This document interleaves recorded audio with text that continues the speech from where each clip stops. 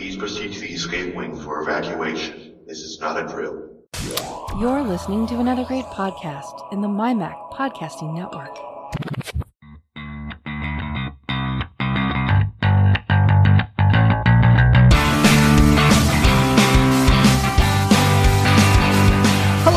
Welcome to the Essential Apple Podcast, a show where we cover the last 7 to 10 days in the world of Apple news, reviews, rumours, roundup, gossip, tech, and, well, basically, anything else that catches our eye. This is the Essential Apple Podcast. Indeed it is, and this week, Cassini made a final manoeuvre, crashing into Saturn, ending its 13-year scientific mission. The Muppets in London set off a bomb in the tube station, injuring 29 people, including some children, but thankfully no fatalities as far as I'm aware, and Apple had a very small gathering at the Steve Jobs Theatre to announce some shiny new toys that they had. Mark is off in Budapest at the moment, enjoying a relaxing break, but I am joined by 3 guests this week. I have the inimitable Guy Searle from the MyMac podcast. Hello, Guy. And should I make the Budapest joke again? That's up to you. Okay. Budapest is a pest that is enlightened. Hurrah! Okay. There. Even more genetic the second time. Yeah, well, because I had time to actually think about it instead of just going, Budapest, something funny. As you can hear, I'm also joined by Cutie Melon, also known as Ruth. Hello. And last but not least, I'm joined by my good friend Sherman Gossett, who is also known to some of us as Commander Shroom, all the way from Utah. Hello, Sherman. Hello, how's it going? So far, terrible. Wires let us down. Blimey, Barry couldn't make it. Dougie called in sick. It's a disaster. What are we going to do? Okay, what are we going to do? We are, of course, going to give our reactions to the Apple event. And I'm very pleased to have Sherman here with us this week because Sherman is most distinctly not an Apple fanboy. He's not an Apple hater. He just doesn't spend his life in the Apple ecosphere like the rest of us. So he's going to give us an outsider's view of what Apple had to say. Very much so.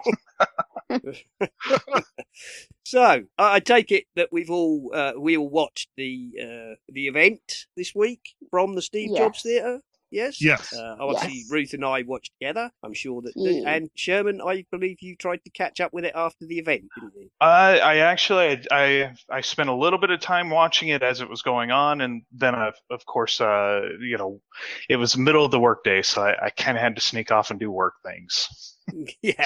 Yeah, and we have the bonus here that when they come on stage in Cupertino, it's 6 p.m. here, so we can settle down and enjoy 2 hours in without fear of being reprimanded by the powers that be. So, this week, obviously, we had the announcement, and Apple have announced a slew of products, including the Apple TV 4K. So, what do we all have to say about that one? It's useless. It's useless.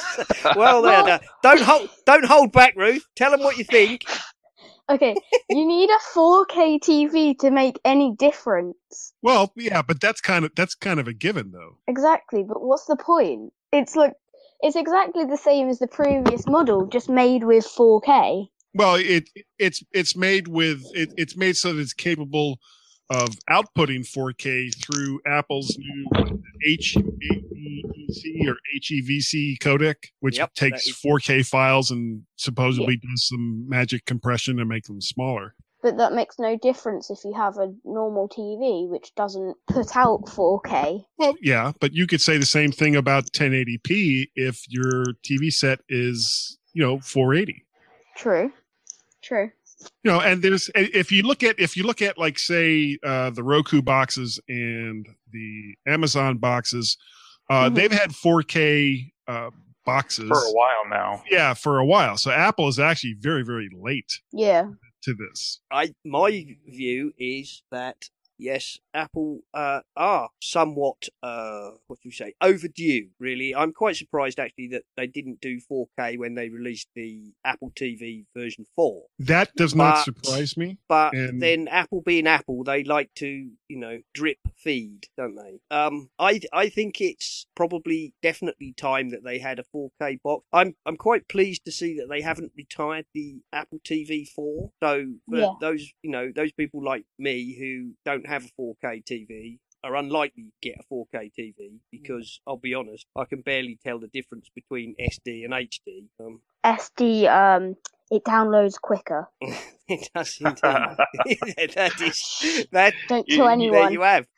And if You you're have unlucky it. enough to live in a land of Comcast where there's download or limits on how much you can download, 4K might actually be a bad thing. I'm a Roku user, and just from my normal, recorded TV and things like that, such as DirecTV, I actually get very close to my data caps. So adding 4K means that I would be paying quite a bit more than the outrageous prices I already pay. Yeah. Yeah. The one thing that Guy did mention, of course, that Apple, they may have been waiting to bring out their 4K Apple TV until they released their HEVC, which is what, H265? Am I right there, Guy? Yes. Yeah. Well, and the other thing to remember also is that I don't know for certain whether or not Apple had permission from the content providers. And remember, even though you're buying it from Apple, it is not Apple's content. So Yeah. at any given time, anyone who provides video or audio content or apps or anything else to Apple that you get either through iTunes or however, they could at any time pull the plug and you don't get to have that anymore. And that's worldwide. Each country that Apple has iTunes, they have to set up distribution deals with all of the content providers ahead of time. That is true. And of course, if none of the providers, I guess, had settled on a 4K deal, and I can pretty much make a guess that Apple would not go forward with that until that they had at least a majority of their providers on board. So that could be a part of it. You're quite right, Guy. Yeah. And I think overall, there's not a lot really to say about the Apple TV 4K other than, yes, at last, 4K for those who like 4K and would like an Apple TV to do it. I guess one big thing, which it definitely is overdue for, is for some time now, the iPhone recorded 4K, your iMac displayed 4 or 5K, but you couldn't actually display that on your TV, 4K or not, or at least not directly through an Apple device, and now you can. So I think it's a good thing, possibly overdue, possibly a little pricey, but everything Apple does is a little bit pricey. Yeah. And you can't deny it's good-looking hardware. I mean, nobody's going to be embarrassed to have that sitting up on the entertainment center. No. No, that is true. They are very nice-looking little things. I mean, I've got a Apple TV 3 and then an Apple TV 4, and they're very nice, aren't they? They're just that svelte little black box. There's nothing to They do the job. nothing to don't they? offend anybody, and they do the job. They are very good, yes. Okay, well, next, of course, was the watch. I'm an Apple Watch user. Are you an Apple Watch user, Guy? Yeah, I picked up a Series 2 from a friend of mine who had also bought a Series 1 because he couldn't figure out which one he wanted. And once he had both of them, I think it was like his girlfriend, now his wife, was like, okay, why did you buy 2 watches again? So he sold me the Series 1 or the Series 2, which pretty much paid for his Series 1, or I don't know. It was weird and unusual and something like that. I actually was not going to get an Apple Watch because originally I couldn't see the point of it. This new watch is actually the one that I thought Apple should have come out with in the first place. And being able to have a watch that makes it so I don't have to keep my phone on me for telephone calls and all the rest of that is what I think they should have come out with in the first place. The problem for me now is that I have a Series 2. I don't need a Series 3 because I don't know. The use case for having my phone on my wrist, I can't think of one that's going to justify the extra cost along with all the other Apple stuff I want to buy now.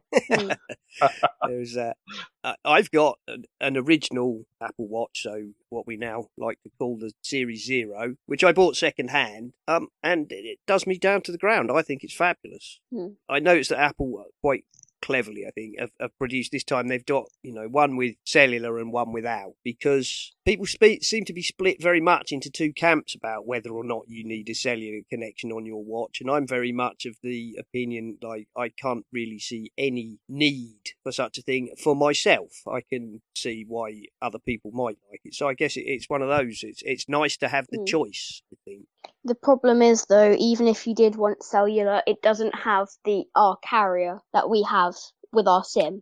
No, that is true. Here in the UK, they've done one of these exclusively available on EE, which means for probably at least the first year, if you're not with EE, there's no point buying an Apple Watch with LTE. If you're with any other carrier, you're basically out of luck. Well, and the other thing to remember is even though it's using the same telephone number as your watch, at least here in the United States, there is at least a $10 surcharge that's put onto your bill for having an LTE-enabled watch, which to me is almost insulting. It's that's just, we're not using highway robbery, towers. It is. We're not using extra towers. We're not using extra data.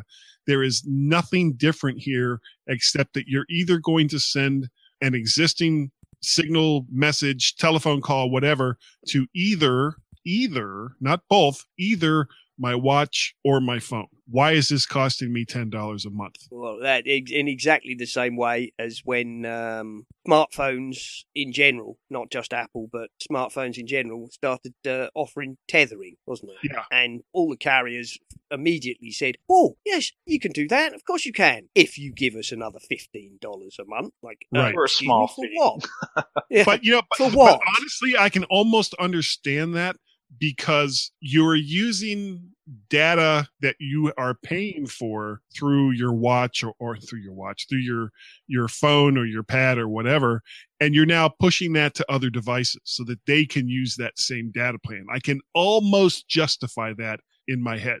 In this case, that's just that's just saying, it's like me saying, "Here, guy, here's a glass of water, and that's $15, please." And then if you say, "Well, my wife would like a sip of that water," no, that's another $5. But to me, it's almost like, "Here, guy, here's a glass of water for $15. Oh, you actually want to drink it? Okay, that'll be another $15. Yeah, exactly. Yeah, precisely. Well, I actually just heard that T-Mobile, of all things, is not going to allow LTE data over that phone or over the Apple Watch. So it'll be 3G speeds for them. Well, yes. I don't think it's really that big of a deal, because most of what people are going to use this for is going to be telephone calls and messaging. So and probably streaming music. Well, yeah, I guess. And that could get a little tough every now and then. But that's true. It just seems to be one of those deals where you're buying an LTE watch and unfortunately not able to use it as an LTE device. Yeah, that's. I think that's the classic. Oh, you actually want to use this product, and you're paying us to use it. But by the way, we're going to either right royally screw you or right royally screw you because we can. That's how companies work. Well, no, that's certainly how carriers work. That's for sure. So, Sherman, are you a smartwatch kind of guy? I actually I'm not. I after the death of my last standard watch, I sort of stuck with my phone. And recently I've been looking at watches, but I've been thinking just more going classic. I kind of like going lo-fi whenever possible. Yeah, well, so unfortunately, I'm not in the market for any of the smartwatch offerings. I know Samsung's been doing the tethered phone lines as well for a while. So unfortunately, in one way, the Apple Watch was sort of one of those items where they really needed to do it to kind of catch up with some of the others. And Apple does have a way of cleaning up certain things that other people think of, but maybe they don't quite get it right. Yeah. Mm. I mean, one of the big things which Apple did make quite a show of, and that was, of course, that most of the other LTE-enabled watches are what I like to call tuna can on the wrist style, as in they're very big, they're very clunky, and Apple seemed to have done a very good job on this one of keeping the watch basically exactly the same as it was previously, and yet still managing to jam in the LTE and keep the battery life reasonably bearable. I think it's Yeah. got a talk time. They suggest a talk time of an hour, but really, I don't think that many people are going to actually be making many phone calls on their watches. It's a handy thing to have, I guess, if you do running or those kind of things, or you're a bit outdoorsy. But What I'm wondering is, if you make a call straight from your watch, how good is the quality of the sound going to be? that's until it comes out, we really have no way to know. No, Yeah. we don't. I guess very much, of course, that Apple would suggest that for the best sound quality through your watch, you should use a nice pair of AirPods Oh, to add give on you that the cost. Of course. Yes, exactly. Yes. Yeah, only another $160. Another. That's nothing. Well, you can use. I mean, you don't have to use AirPods. No, You can of course use you any Bluetooth-enabled headphones or earbuds or anything like that. But they just won't look cool. Yeah. They want to make you look as stupid as possible. Are you insinuating, Guy, that my £11 Chinese are cool earbuds are not actually cool? Well, no, I'm not saying that in theory. What can I say? Listen, They're Hey, not do- Apple. Do they work? they're not. Do they work? They work. They work Okay, very well. but then And for- who the hell cares what they look like? That's Well, actually, they look very minimalistic. They're shiny black, small in-ear bud, and considering I could buy like 11 pairs for the price of one set of exactly. AirPods, they're really very good. No, for what I paid for them, they're absolute fab. Hmm. And after I bought these for £11, they brought out for £20 a set in a little charging case. Maybe not as slick as the AirPods case, but no, they're very good. People shouldn't be judging other people on what their cases look like for Bluetooth. who the friggin' frack cares what the case looks like for Bluetooth headphones? Indeed.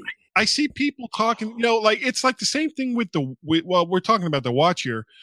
It's the difference between buying Apple approved watch bands and going onto Amazon and getting one that looks pretty much the same for like $10 as compared to, $75 to $200 at an Apple store. Mhm. It's a watch strap. Who cares? Exactly.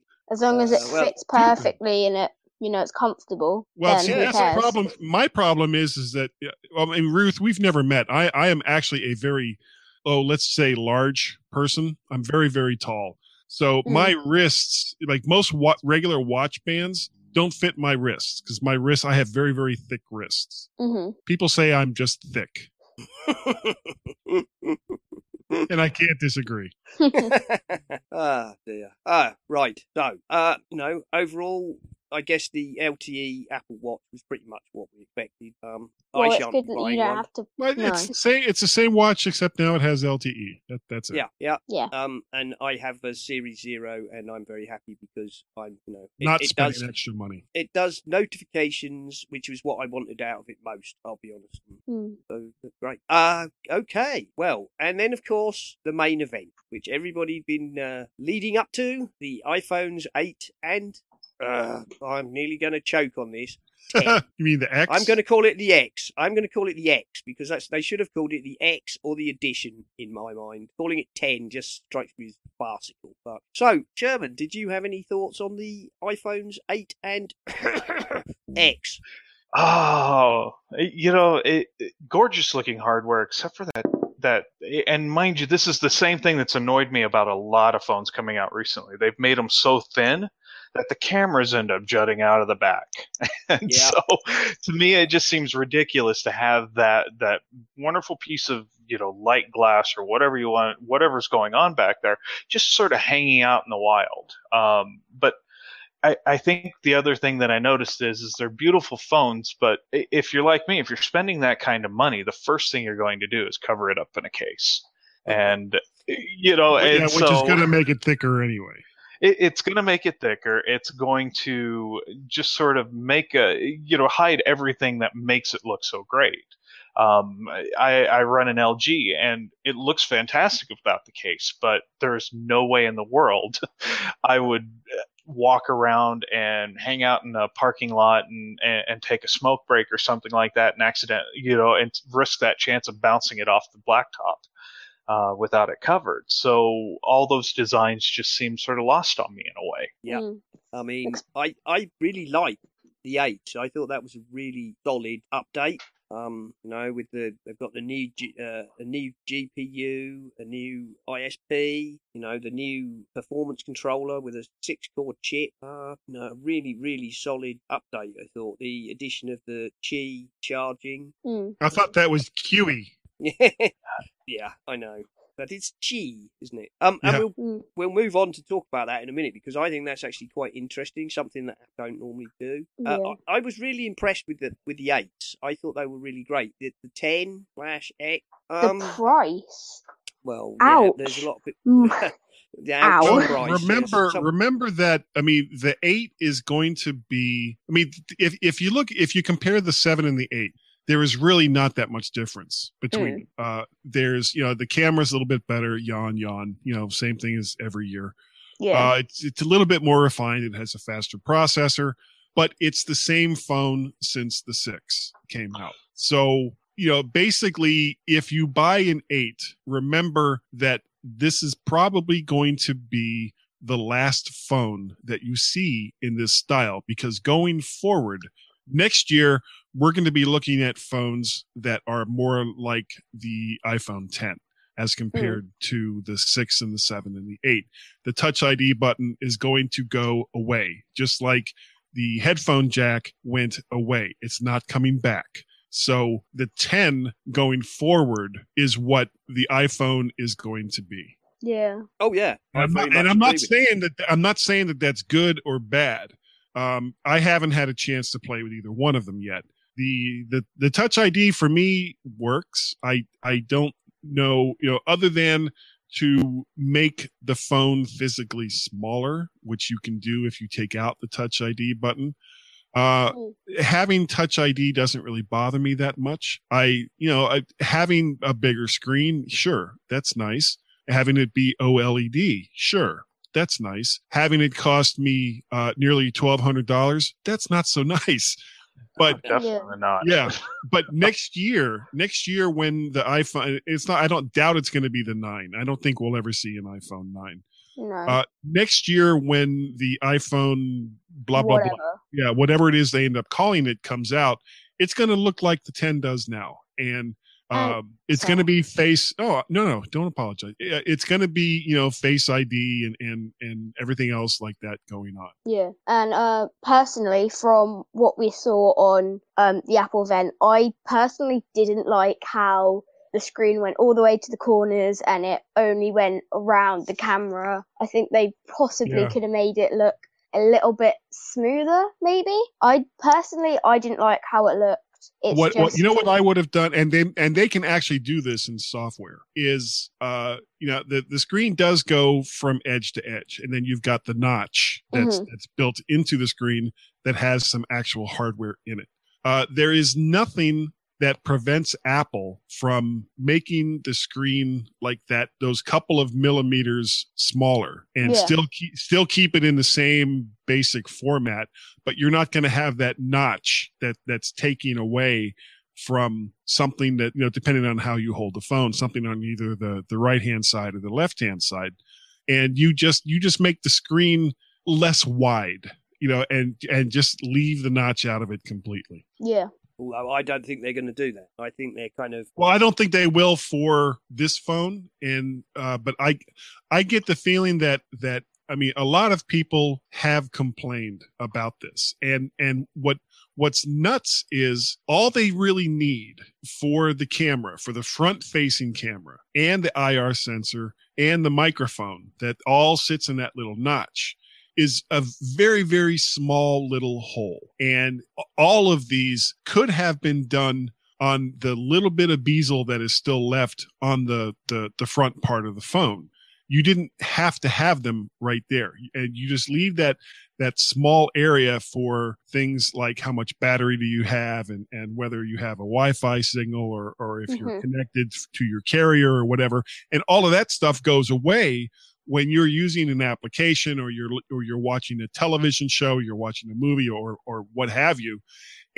But they can't do that now because all that hardware is still there. So I get the feeling that they'll probably for the next phone move that up just a little bit, just enough to where it's not going to interfere with the screen. Yeah. I have the distinct impression that, like Guy, I think I get the impression that the iPhone 10 this year is a combination of a kind of technology preview, a special anniversary show-off edition. And if you remember, Guy, the way that the original MacBook Retinas were presented, do you remember that? Mm-hmm. Yeah, they were like, we're not getting rid of the MacBook Pros, but this is the new MacBook Pro Retina, and it was a phenomenally expensive price, if I recall, at the time. And it's come down since then. And it's a preview of how we think the laptop is going to be, and within a couple of years, that was basically their whole laptop line. And I think that this iPhone 10 is very much that. And it's a kind of introduction. It's a certain amount of showing off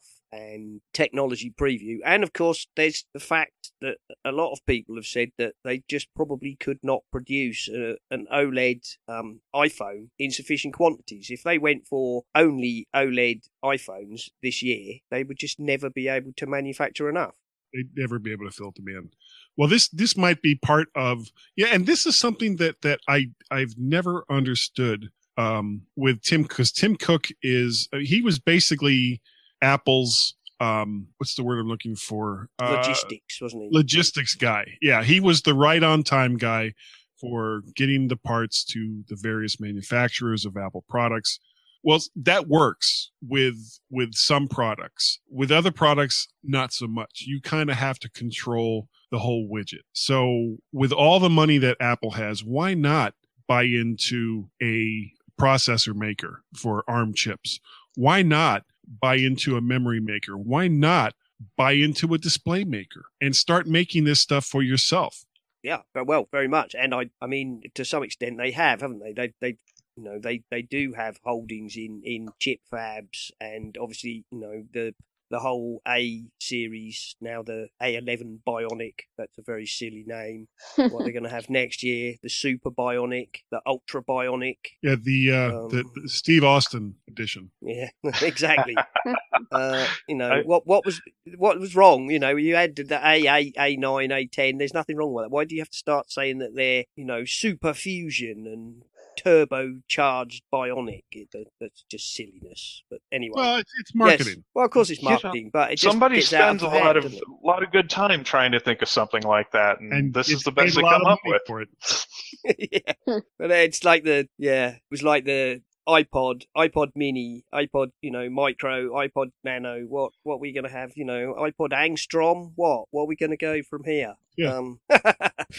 Yeah. So I can see this year there's been a lot of people talking about how the iPhone 8 is a waste of time and it's boring and why did they do it and why did they even bother? Well, they'll sell tens upon tens of millions of those 8s. Sure. Because there are a lot of people like me and Guy and John Nemo who, as techno interested as we are not prepared to spend $1,000 on a phone because it's got edge-to-edge OLED. Me, I'm not even convinced that this whole edge-to-edge fashion is even a great thing. What's wrong with having a bit round the edge to get hold of it by? Yeah. You don't want to be clicking everything every time you touch your phone. No, exactly. But, we'll have to see how these things work out. A bit like the Face ID, and we will talk about Face ID next. But, Sherman, did you have any particular things to say about the iPhones? Oh, yeah. I think I'm sort of right there with you guys. It looks like this mixture of something special for this 10th anniversary, as well as a bit of a kind of the concept car look. Let's see what we can get away with. What's everyone going to complain about? What's everyone going to fall in love with? What are we going to bring into the next round?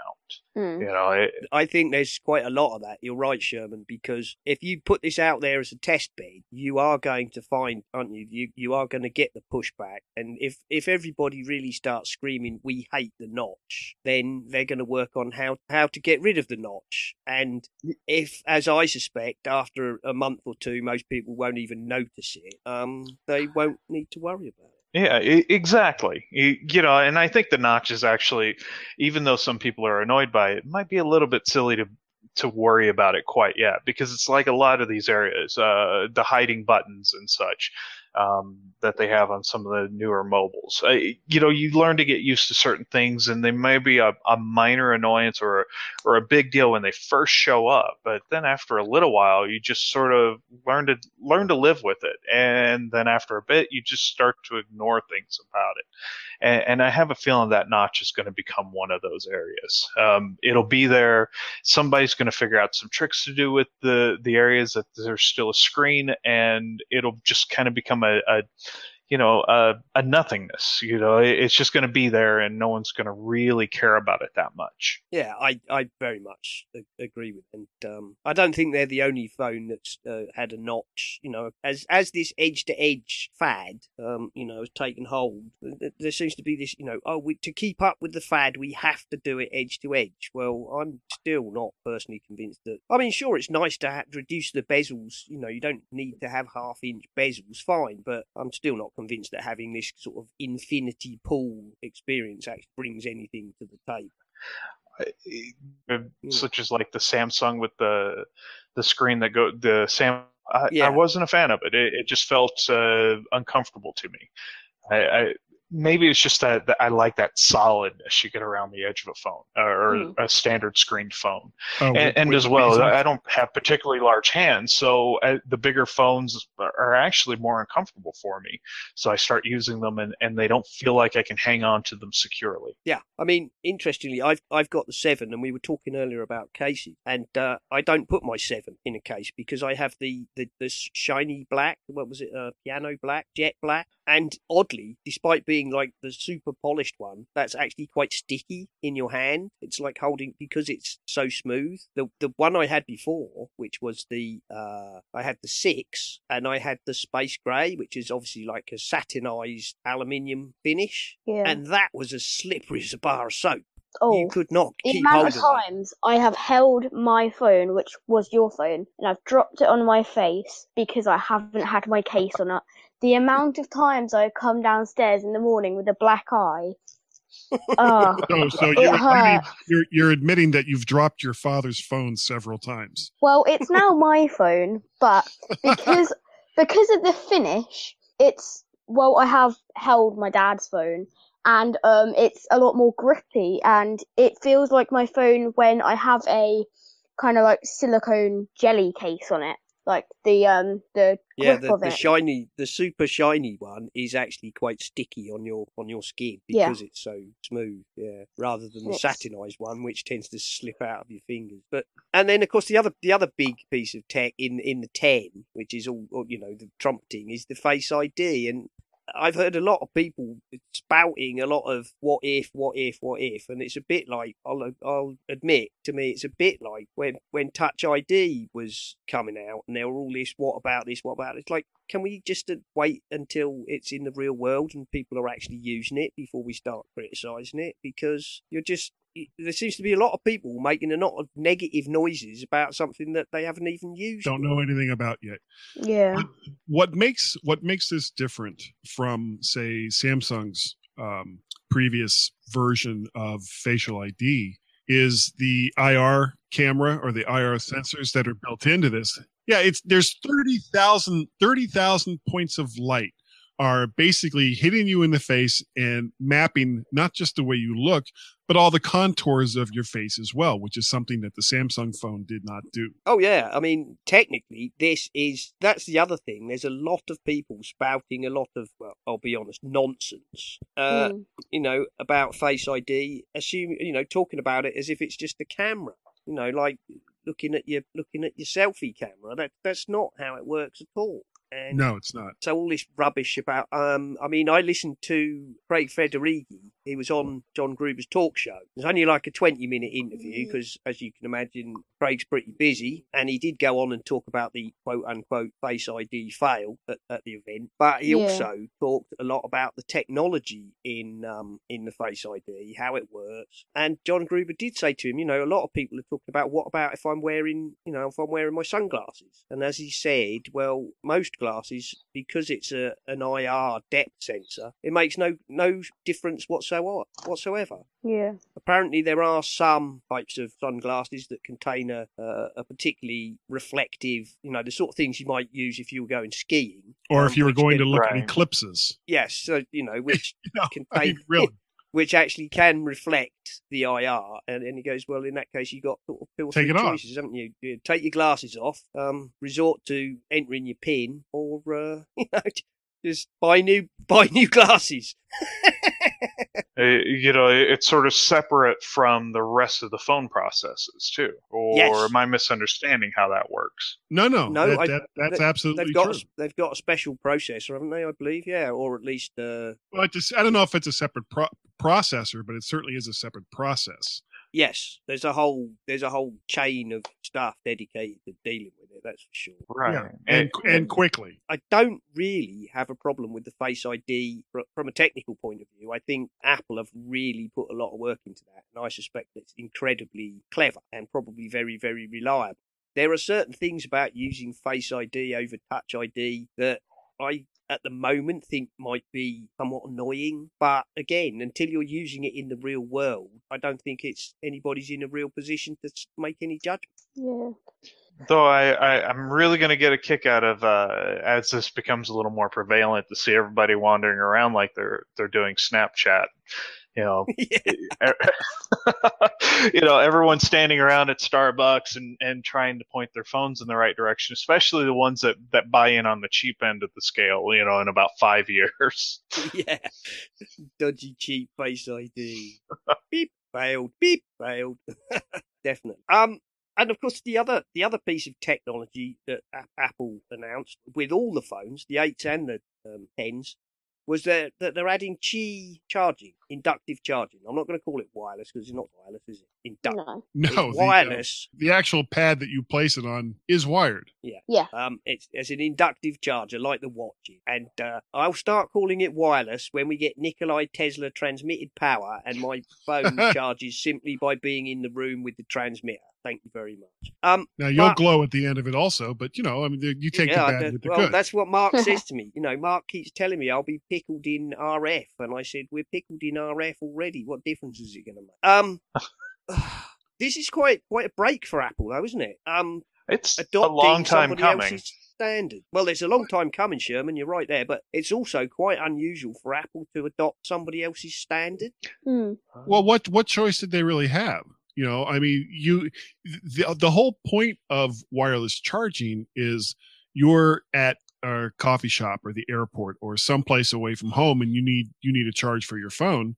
Well, if not everyone, but if a lot of these places have a pad that uses the Qi standard and you're on an iPhone that doesn't use a Qi standard, are you going to insist that all of these same places buy whatever Apple's standard is? Or do you just go ahead and use the one that has been around for a while and works? Well, I for one am very glad to see them adopting an existing standard because, for example, they could have gone down the Apple Watch route and had a proprietary, magnetic inductive charge. But I'm really pleased to see that they haven't, if for no other reason than, obviously, my wife it's time for her to have a new phone, so she signed up for an Apple 8, the iPhone 8, and she said, does it come with a Qi wireless charger? And I said, no, it doesn't. But you can go on Amazon and you can get a Qi standard charging plate for about $4. Yeah. And, if it wasn't for that, if it was an Apple provided one, it would be $40. You know it, don't you? Let's face it, when they can charge you $15 for a cable. If you look at what Apple is doing with Qi, you can go and get a relatively inexpensive wireless pad that uses that standard and use that for any of your devices. However, you'll need a separate one for each one of those devices. And at what point does it become, I should have just brought all my cables because that seems to be a lot faster. Now, the wireless pad that they're supposed to come out with next year, you can have up to 3 devices on it. At that point, it starts to make more sense because you can take your phone and your watch and, whatever other wireless charging device that you have and put them all on the same pad. But you do realise, Guy, that Air Power pad is not strictly a Qi standard because your phone may be Qi standard, but your watch is not, and nor is the AirPods charging case. Does it matter if you have all of those devices and they're they're all Apple devices and they will charge on this pad as as say any other device? It's not even necessarily with Apple that uses the Qi standard. They'll all charge on this pad. The only thing that's kind of cool. Yeah, what you cannot put your Apple Watch on a Qi plate and charge it. So this Air Power thing that Apple are building is kind of Qi plus some Apple proprietary stuff. Yeah, because I saw them put their watch on there and it started to charge. Yeah, and it does but what I'm saying is that pad they're building is aimed at people who are like us, are within the Apple sphere, and so we're likely to have an Apple Watch and an AirPods. Okay, well, I mean that's fine. But the point I was making was that you don't necessarily only have to use that pad with Apple devices. You could throw a Samsung cell phone on there along with an iPhone and probably even the next generation iPads. And charge them all. It doesn't really matter. Apple just builds in support for other devices they have that don't use the Qi standard. Yeah, at least not yet. And what I'm saying is, they could have simply put in their own proprietary charging into the phone, like the watch and the thing, and people, a lot of Apple buyers would have gone along with it. But I'm really glad to see them introducing a standard. Because it means, yes, you can go out and buy a $4 charging pad, or use a charging pad that's in an airport or someplace away from home. That these standard pads that are starting to turn up in Starbucks and the pubs and restaurants, and that's great. So I'm really pleased to see that. The other thing I was really pleased to see was that as we did say, that the difference between the 8 and the 10 is really very much just the screen and the Face ID. They contain the same set of processors. They contain basically the same guts. So despite all this talk about, buying an 8 is somehow second class, it's not, because the 10 is really, you've got the same guts, but they've stuck on this, the OLED screen and the Face ID. It's the A11. It's the A11 Bionic chip. It's. I think that the 10 may have a little more RAM. I'm not sure off the top of my head. I don't know that they actually explicitly said, but the 8 and the 10 have more alike than they have differences. Exactly. That's if you don't wish or cannot stretch to a 10, you do not have to feel you're getting a second class phone because it's internal, basically. So, and I was really pleased. I was really pleased by it because I think it would have been easy and lazy, but it would have been easy for Apple to kind of go, well, here's the 8 and it's the 7. It's the 7 with some more bells and whistles, and here's the 10 and it's got an A12 and it's got this and it's got that, and then everybody would have kind of felt, well, if I can't afford 10, I'm having to settle for sort of second class. So I was really pleased to see that. Though, you're definitely going to have some people that are going to feel that way anyhow. There's always that subgroup of people that are going to go after the 10 because even if it's only an incrementally, or at least at that processor RAM type level, only incrementally different. There's still that what do you call it? There's sort of there's always some people who just feel they have to go all the way to the top of the ladder. Yeah. Look what I got. Exactly. And talking about look what I got, one thing we didn't mention is the Apple Watch, the new Apple Watch, the top of the range. If you get I think it's only the LTE one, but the digital crown has a red insert. If you've seen the pictures. Yes. Yeah. Yeah, right. Well, I because I have the matte black Sport Series 0, I was thinking that if I nip down to Boots and buy some super red nail varnish, I could paint the end of my digital crown bright red, and then it would look like I've got a Series 3. I give it about Sneaky. 4 months, and one of those, Case makers for the Apple, watch. yeah, exactly. Somebody's going to come out with the red button. Oh for well, you. apparently there's already a company who do crown tip inserts, because I don't know, the original edition had coloured inserts.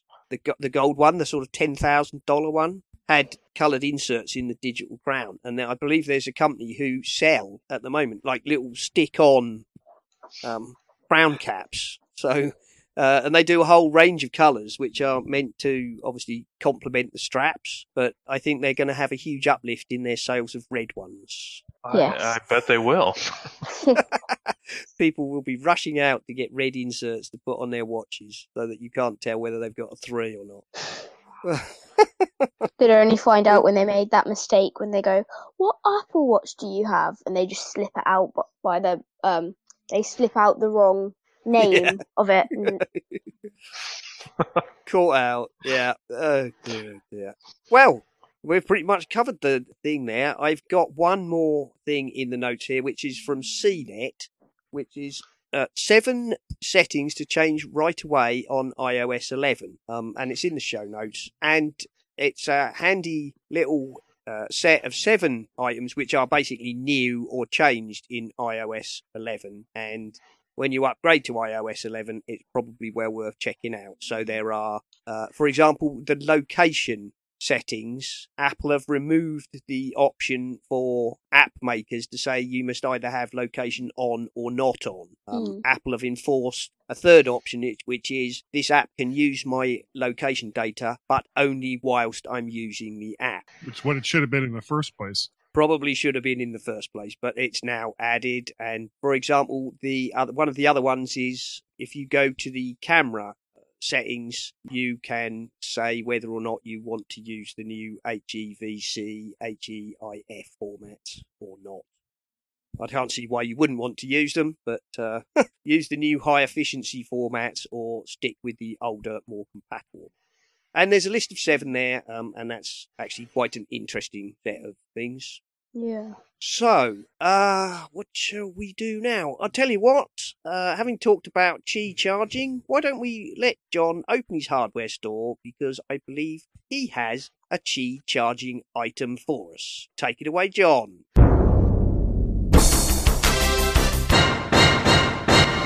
If you're feeling jealous because your current iPhone does not have wireless charging, there's a company called Bezalel, Bezalel, Bezalel.co, C-O, that has wireless charging units for you at an affordable price. It's a 2-component system. One component is the case that snaps onto the back of your phone like a regular case. And the other component is a gripper that goes into one of the grill vents in your automobile, clamps in, and then it gets its power from the 12-volt adapter, your old cigarette lighter, using a USB cable and a USB-C fitting. It's not easy to describe, but in action it's very, very easy. You put your phone into the case. We have a black case for review. You slip in a little lightning cable that's built in to the case. Then you insert the wireless car charger into the grill of your dashboard on your car, connect it to the power source in your car, the 12-volt power source, and then you just set your iPhone onto this charger. It holds it there beautifully, horizontal or vertical, portrait or landscape, using a magnet. We like magnets very much. Everything is black. You can have any color you want as long as it's black. The price of the units are $60 for the charger and $50 to $60 for the case, depending on whether it's a standard size or a jumbo size phone. We will have the links on our website in our show notes for this episode, so you can look these products up yourself. It sounds complicated, but for roughly $100 US, you can turn your 6, 6S, 7, or any of the corresponding plus sizes into a wireless charging iPhone. It works, it's fast, it's secure, it's stylish, it's stable, it's well designed. I think the price is reasonable. And have a look at this at Bezalel.co. The case we got is called the Latitude, Latitude, wireless charging receiver, iPhone case. The 6 one happens to be compatible between the 6 and the 6S, and then the 7 has a slightly different model. The part that goes into the car vents is called the Omnia, OMNIA, wireless car charger. You buy these separately, and currently you can get 10% off with the code TXLOVE. That's TX as in Texas. We'll donate 10% to Hurricane Harvey Relief Fund. It says right on the top of their website. This is a great wireless solution if you like this style of case and if you want to go for wireless charging. They have other products also. Check them out at Bezalel.co. That's it for this week from Nemo's Hardware Store. Back next week. And thank you very much for that, John. Unfortunately, I did have a look for those products on Amazon.co.uk. The car charger doesn't seem to be available, and only one size of the iPhone cases is available. But unlike John said that it was available in any colour but black, but actually that's not true. You can have it in black or white. And this is, of course, the place where we give everybody the obligatory Amazon affiliate link spiel. You know how it goes. Follow the Amazon affiliate link, do your shopping, and whatever you buy, we get a very small cut. And we use that small pot of money to invest in the show, in equipment or paying for hosting and the like. Anyway, this week there's been a bit of a brouhaha about an exploit for Bluetooth which has become known as Blueborn. Now, the original article I had for this and linked was from the Telegraph, which explained how this problem could let hackers take control of Apple, Samsung and Google devices, and then said basically that Google, Microsoft and Apple had all patched their operating systems to prevent this. But I then read a piece, also linked in the show notes, by D-Zone Security, which explains a lot more about how this works and the problems in the Bluetooth stack that allow it to happen, and makes it clear that there's a lot more to it than just the obvious Android, Windows, Mac, Linux environments, which obviously can be patched, although, of course, people with cheap, older Android devices that never get updates are in a bit of a hole. Or old Bluetooth devices. Mm. Well, indeed. And Sherman, you said that you read something about this? I had done some reading about that. I mean, of course, as we keep adding more and more devices to make our lives easier, it seems like we keep falling into the same traps. A few years ago, there were the hacks into cars using the drive-by-wire technology and the cell phone connections and a few other things. I guess recently there was an insulin pump that was hacked. It looks like it was off of their wireless connection. I guess they had a remote control, and you could hack into that signal. And, what was it, a little while back, Ford was having problems with their entertainment system being hackable. It seems like we keep chasing after a lot of convenience and unfortunately don't think about what we're doing. I mean, we're all guilty of it, I think, at one level or another. Bluetooth. How many times do you really think about what you're connecting to when you're connecting Bluetooth? We just look at the numbers, go, yeah, they match. Okay. I think it really just sort of boils down to that as these types of convenience technologies come out and become more and more common, is that people really stop being as concerned about it. Think a few years ago when Wi-Fi really first started jumping on, everybody was paranoid about it. And nowadays, do you really think about an open access point hanging around when you're out shopping?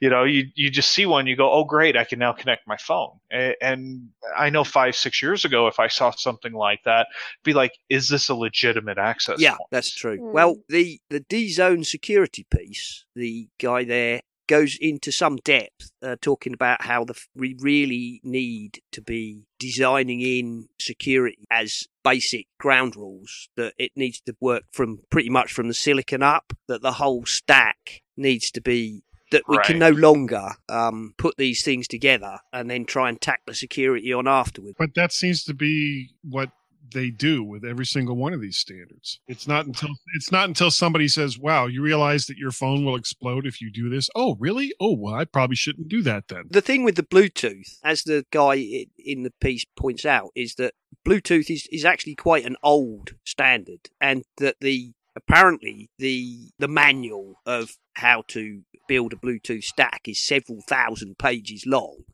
And so, everybody pretty much, be it Apple, Microsoft, Samsung, you have to buy your Bluetooth components off the shelf. It's just almost impossible to do otherwise. And this guy's just saying some of it there's not a lot we can do about now, but moving forward, when we build these stacks, they need to be created security first, ground up. Right. I don't even think the original thoughts of Bluetooth weren't even that great. I mean, we're doing a lot of things with Bluetooth that when it first came out, they weren't even considering. These are real short range connections, real, limited connections, limited devices to be used, and we've really grown that without thinking about the security as that we is add. Very much true, isn't it? I mean, originally, no, you're right, Sherman, because originally, I remember Bluetooth was very much a case of, it was almost like that kind of, you can transfer a picture from one phone to another, but you practically had to bump them together to do it. It was right. The range was a foot or two, and it was put out. Yeah, well, you could have a wireless keyboard to your desktop computer. And we've just extended, and now, of course, last week I was talking about Bluetooth mesh, where these, like mesh Wi-Fi, now they're talking about doing Bluetooth mesh, so that you can extend the range of your Bluetooth, well, almost infinitely, effectively. So that if you've got your Bluetooth headphones on and you've got a Bluetooth mesh set up, you could go, not into the next room 30, 40 foot away, you go 30, 40 yards away. And these things, they just take on a life of their own. And if the security wasn't thought about originally, I think it's, we just didn't think, 15 years ago or whatever, when these things were born, about how they were going to explode. And I guess it would be almost impossible for anybody to have predicted that. Yeah. Definitely. And, nowadays I do QA work, so it's amazing how much thought still goes into a lot of these bits of technology. I'm constantly thinking about stuff, but then somebody invariably, the minute I get out, and even if I spend weeks and weeks going, what about this? What about that? What about these items? Somebody's going to find something you've never even considered. And so it seems like you're always playing a game of catch up as far as security and vulnerabilities go. Constant cat and mouse, isn't it? Absolutely unbelievable. And while we're talking about security, I would just do the Worth a Chirp. I have a Worth a Chirp.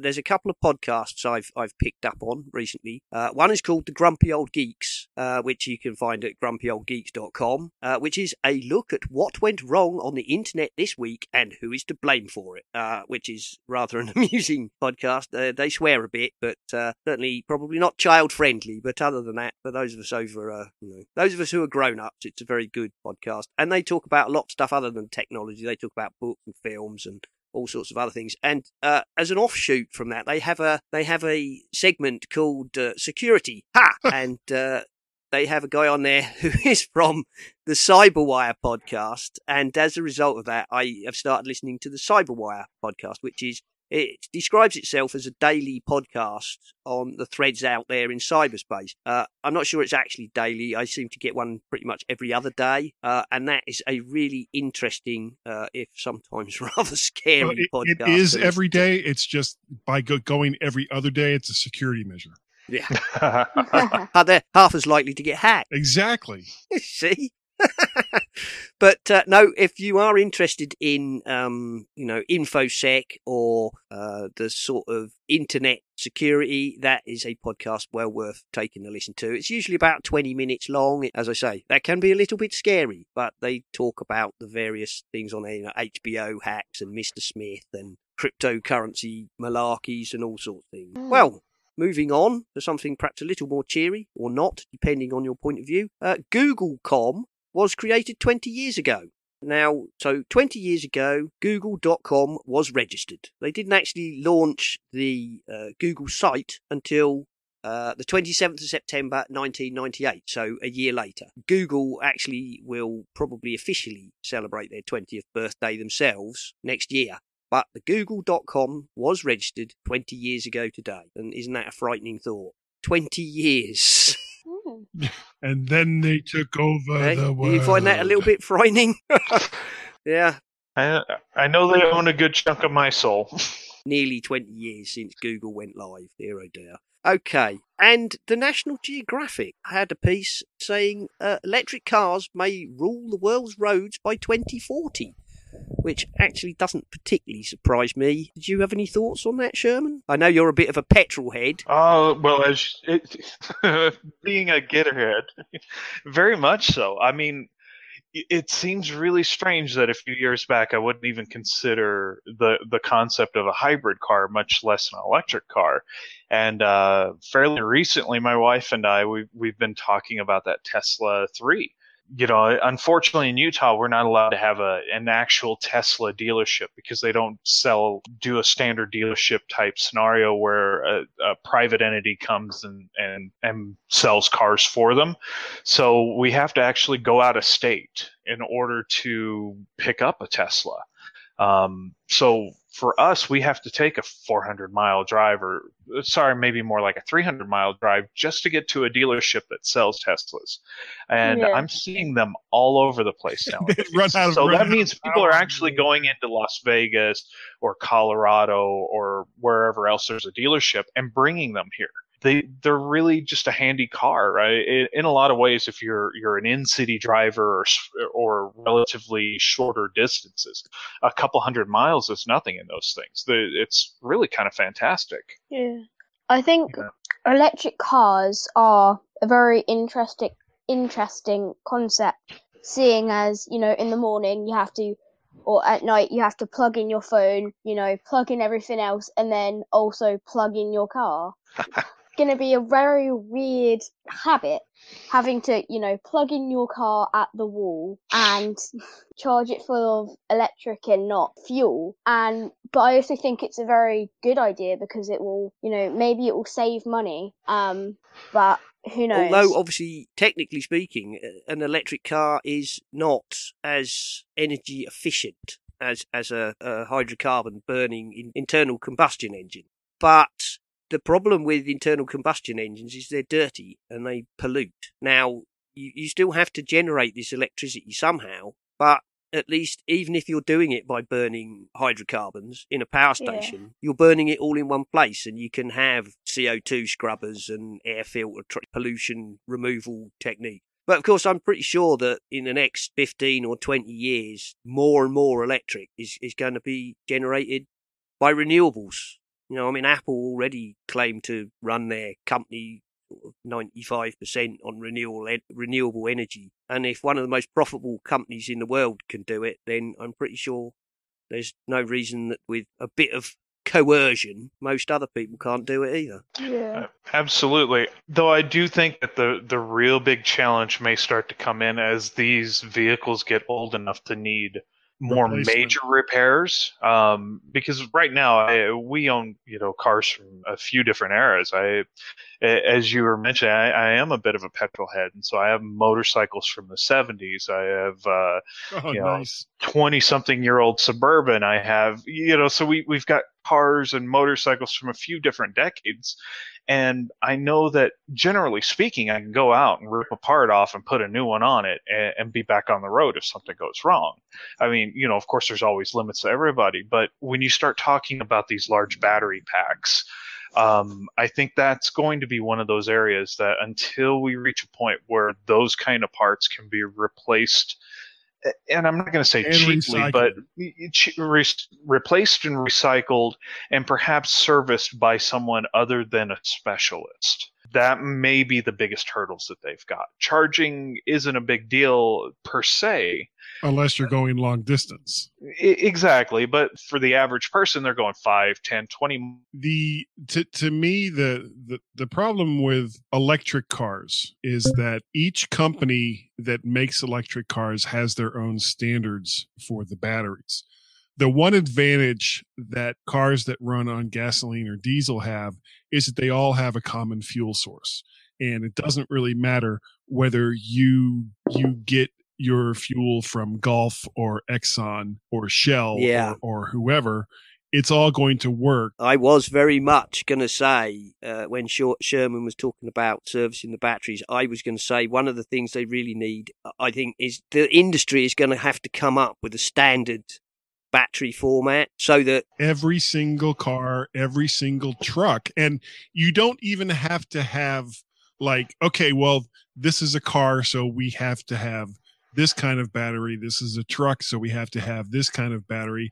This is a semi-tractor trailer, so we have to have this kind of battery. You come out with one kind of battery pack, and if you're in a truck, you have 2 of those. If you're in a tractor trailer, you have 4 of them, or whatever it is that you need. I think it's going to have to be that way, isn't it? It's going to have to be a selection, and I suspect it's actually going to be a thing where you need a bank of them. So I don't know, a family saloon might have 4 or 6 cells, and as you say, it doesn't really matter. However, but you wouldn't even need to do that. I mean, we're going to have all of these gas stations that more and more are going to be completely I can't excess to requirements. Yes. So what you have is, and because remember, it doesn't work this way so much in the UK, but here in the United States, you can have these vast distances that people that are shipping whatever have to cover. So instead of having a station that's going to sell you fuel, you pull into one of these stations, a guy comes out, pulls off however many battery packs that you have very, very quickly, puts on fully charged ones, and then off you go. So then he takes the ones that you came in with that have almost no charge left in them, hangs them on a wall, recharges them for the next person that comes in. And in this case, it's basically fulfilling the same use as what gasoline stations did. You're driving somewhere between, say, and they're becoming more efficient all the time. You're driving somewhere between 300 and 500 miles. And when you hit that 300 to 500 mile mark, wherever it is that your packs are going to be, devoid of a charge, you pull in, they get replaced 10, 15 minutes later, you're back out on the road again. Even with fast charging, you're still looking at 30 to 60 minutes for a really significant charge. And when you're talking about replacing every single gasoline-powered car with an electric car, where are you going? Where are all these people going to hang out while they're waiting for their turn to plug in someplace? Yeah. I very much think that you're right, Guy. I mean, it might not be so much so if you talk about your Suburbans, your little Leafs, your little runabout. That's fine, cars, and you can just plug it in when you get home at night. They could be plugging at night, but for longer distances, you're going to have that kind of thing. So yeah, like you say, you're going up the freeway, the motorway, call it whatever, and you get the red light that says charge nearly exhausted, and you pull in to the service station. And while you go and get a coffee and have a comfort break, they whip out your battery cells, put in new ones, and as you say, take those away to be charged. You pay them whatever the charge whatever is. The fee. So if it's let's say it's $50, and it doesn't matter what it is, does it? Because the in some ways, if you've got standardized cells, it's a bit like the propane cylinder thing or the butane cylinder. Exactly, when you go and buy your first camping gas box, you pay a lot of money for it. because some of the money is tied up in the pressure vessel bottle itself. But forever after, when you want more gas, you don't have to pay, £100 or $100 for it. You take back the old cylinder and exchange it for a new one, and you simply pay them for the gas. And that's what you're going to be doing. You're going to be pulling into a station. They will remove the discharged cells, put in new ones, charge you the price for whatever that is, and away you go. Yeah. Definitely. And I mean, we have some of those fast charging stations out here on the way to Las Vegas and such. And half an hour, I've actually noticed now, mind you, I have a family of 4, and sometimes we have extended family doing road trips. So half an hour is actually pretty much standard for a stop for us anymore. Nonetheless, 30 minutes, especially like when I'm going on a solo trip, is a bit excessive. So it would be nice to have both of those options, the fast charging stations plus maybe a standardized size, almost like the Landa AA's for cars. But we'll see what happens. I think they're getting closer to it.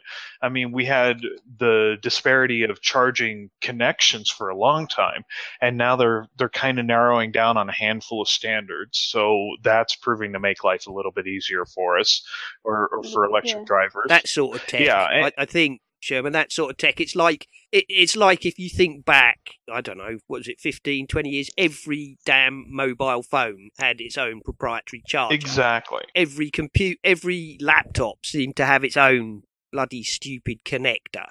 And gradually it's got closed down, and now we're really pretty much looking at USB-C becoming almost a true universal standard. Yes, exactly. Right, Guy, I know you've got to shoot off. Yeah, so sorry. Thanks for coming on, mate. It's all right. No, it's absolutely fine. Thank you for coming on at short notice after we had a couple of guys drop out. Sure. Dougie was sick and Barry had some work crisis occur and he couldn't make it. So thank you for coming on at incredibly short notice. Not a problem. And absolutely fantastic to have you. See you soon. Okay, bye. Yeah, I agree. I think it between a combination of standardized charging points and replaceable standardized cells, I think if we are really going to push towards a world where everything's electric, those are going to happen. You can't have a world where you're running out of charge and you pull into a station and say, I need to plug in, and they go, well, sorry, you've got a Ford and we've only got Nissan and something else for chargers. That's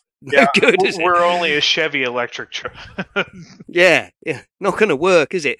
Which is what Guy was saying quite rightly. The one benefit of internal combustion engines is it doesn't matter what gas station you pull into. Unleaded is unleaded, or diesel is diesel. You put it in the tank and away you go. I mean, what I think would be an interesting idea is how it would be interesting if an electric car had kind of with that idea of like replaceable like batteries, maybe like kind of like how you can get portable batteries, but instead like it's kind of built into the car, if that makes sense. So you'd bring like I don't know, kind of a spare battery or something like that, and you'd put it on a certain bit and it would lock in, and while you're driving it would charge. So okay, I think that in part is what Guy and I are talking about, a standardised cell. But you're saying, you're talking about possibly having energy recovery from the braking, also partly charging up a second cell. Yeah, that would at least give you an emergency backup, wouldn't it? That's not a bad idea. Interesting concept. Well, it's been very interesting recording this podcast, people. Wire has severely let us down. Yeah, just a bit. With an endless supply of dropouts and failures, and I am going to have one hell of an editing job. All I have to say now, really, is thank you very much, Sherman, for coming on. It's been a pleasure talking to you. Thank you, Guy, for coming on. Thank you, Ruth, a.k.a. Cutie Melon, for joining me. You're welcome. It's been a most interesting podcast. I think it's time now to say goodbye. So thank you very much for coming on, Sherman. It's been an absolute pleasure. And maybe we can do it again and hopefully have a less eventful connection. Definitely. I had a lot of fun. I would love to be on again someday. Excellent. And would you like to tell anybody where they can reach you if you so desire? Well, best places to reach me, of course, are on Slack for Essential Apple and geekculture.com. I still kind of browse around in the back corners there. So Otherwise, I live a nice, quiet life in the state of Utah. Okay. All right, Ruth, would you like to tell everybody where they can find Sure. you? You can find me on Twitter. Don't really use it that much, but feel free, at cutiemelon321, and the Slack room, obviously, at Essential Apple, and that's pretty much it. You can, of course, be found on YouTube, can't you? As Cutie Exactly Melon. how you expect to spell it. Cutie Melon, no space. I should be the first one to pop up. Please feel free to subscribe. I'm almost at 70 subscribers, I think. I can be found on the Twitter as at Serenak. That's SERENAK. Mark is at Ocean Speed. You can follow the show as at Essential Apple, and of course you can follow our website. You can find us on Pinecast, Google Plus, Facebook, and probably anywhere else that we can find to stick our drivel. Thank you everybody for listening, and this show is of course part of the MyMac podcasting network, where you can find such other excellent shows as Bart Booshot's Let's Talk podcasts. You can listen to the MyMac show with Guy and Gaz, the G-Men. There are the Three Geeky Ladies, the Tech Fan, the geekiest show ever, and the Nintendo Club podcast, and more. So I think for today, that's it, and goodbye, everybody. Goodbye and good luck. Have fun.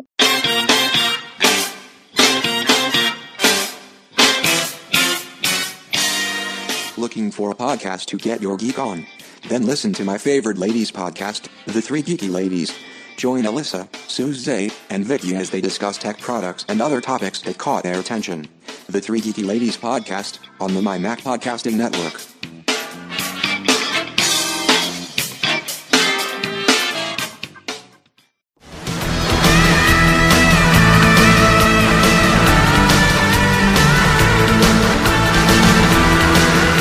This has been the Essential Apple Podcast. Thank you for listening, and goodbye until next time.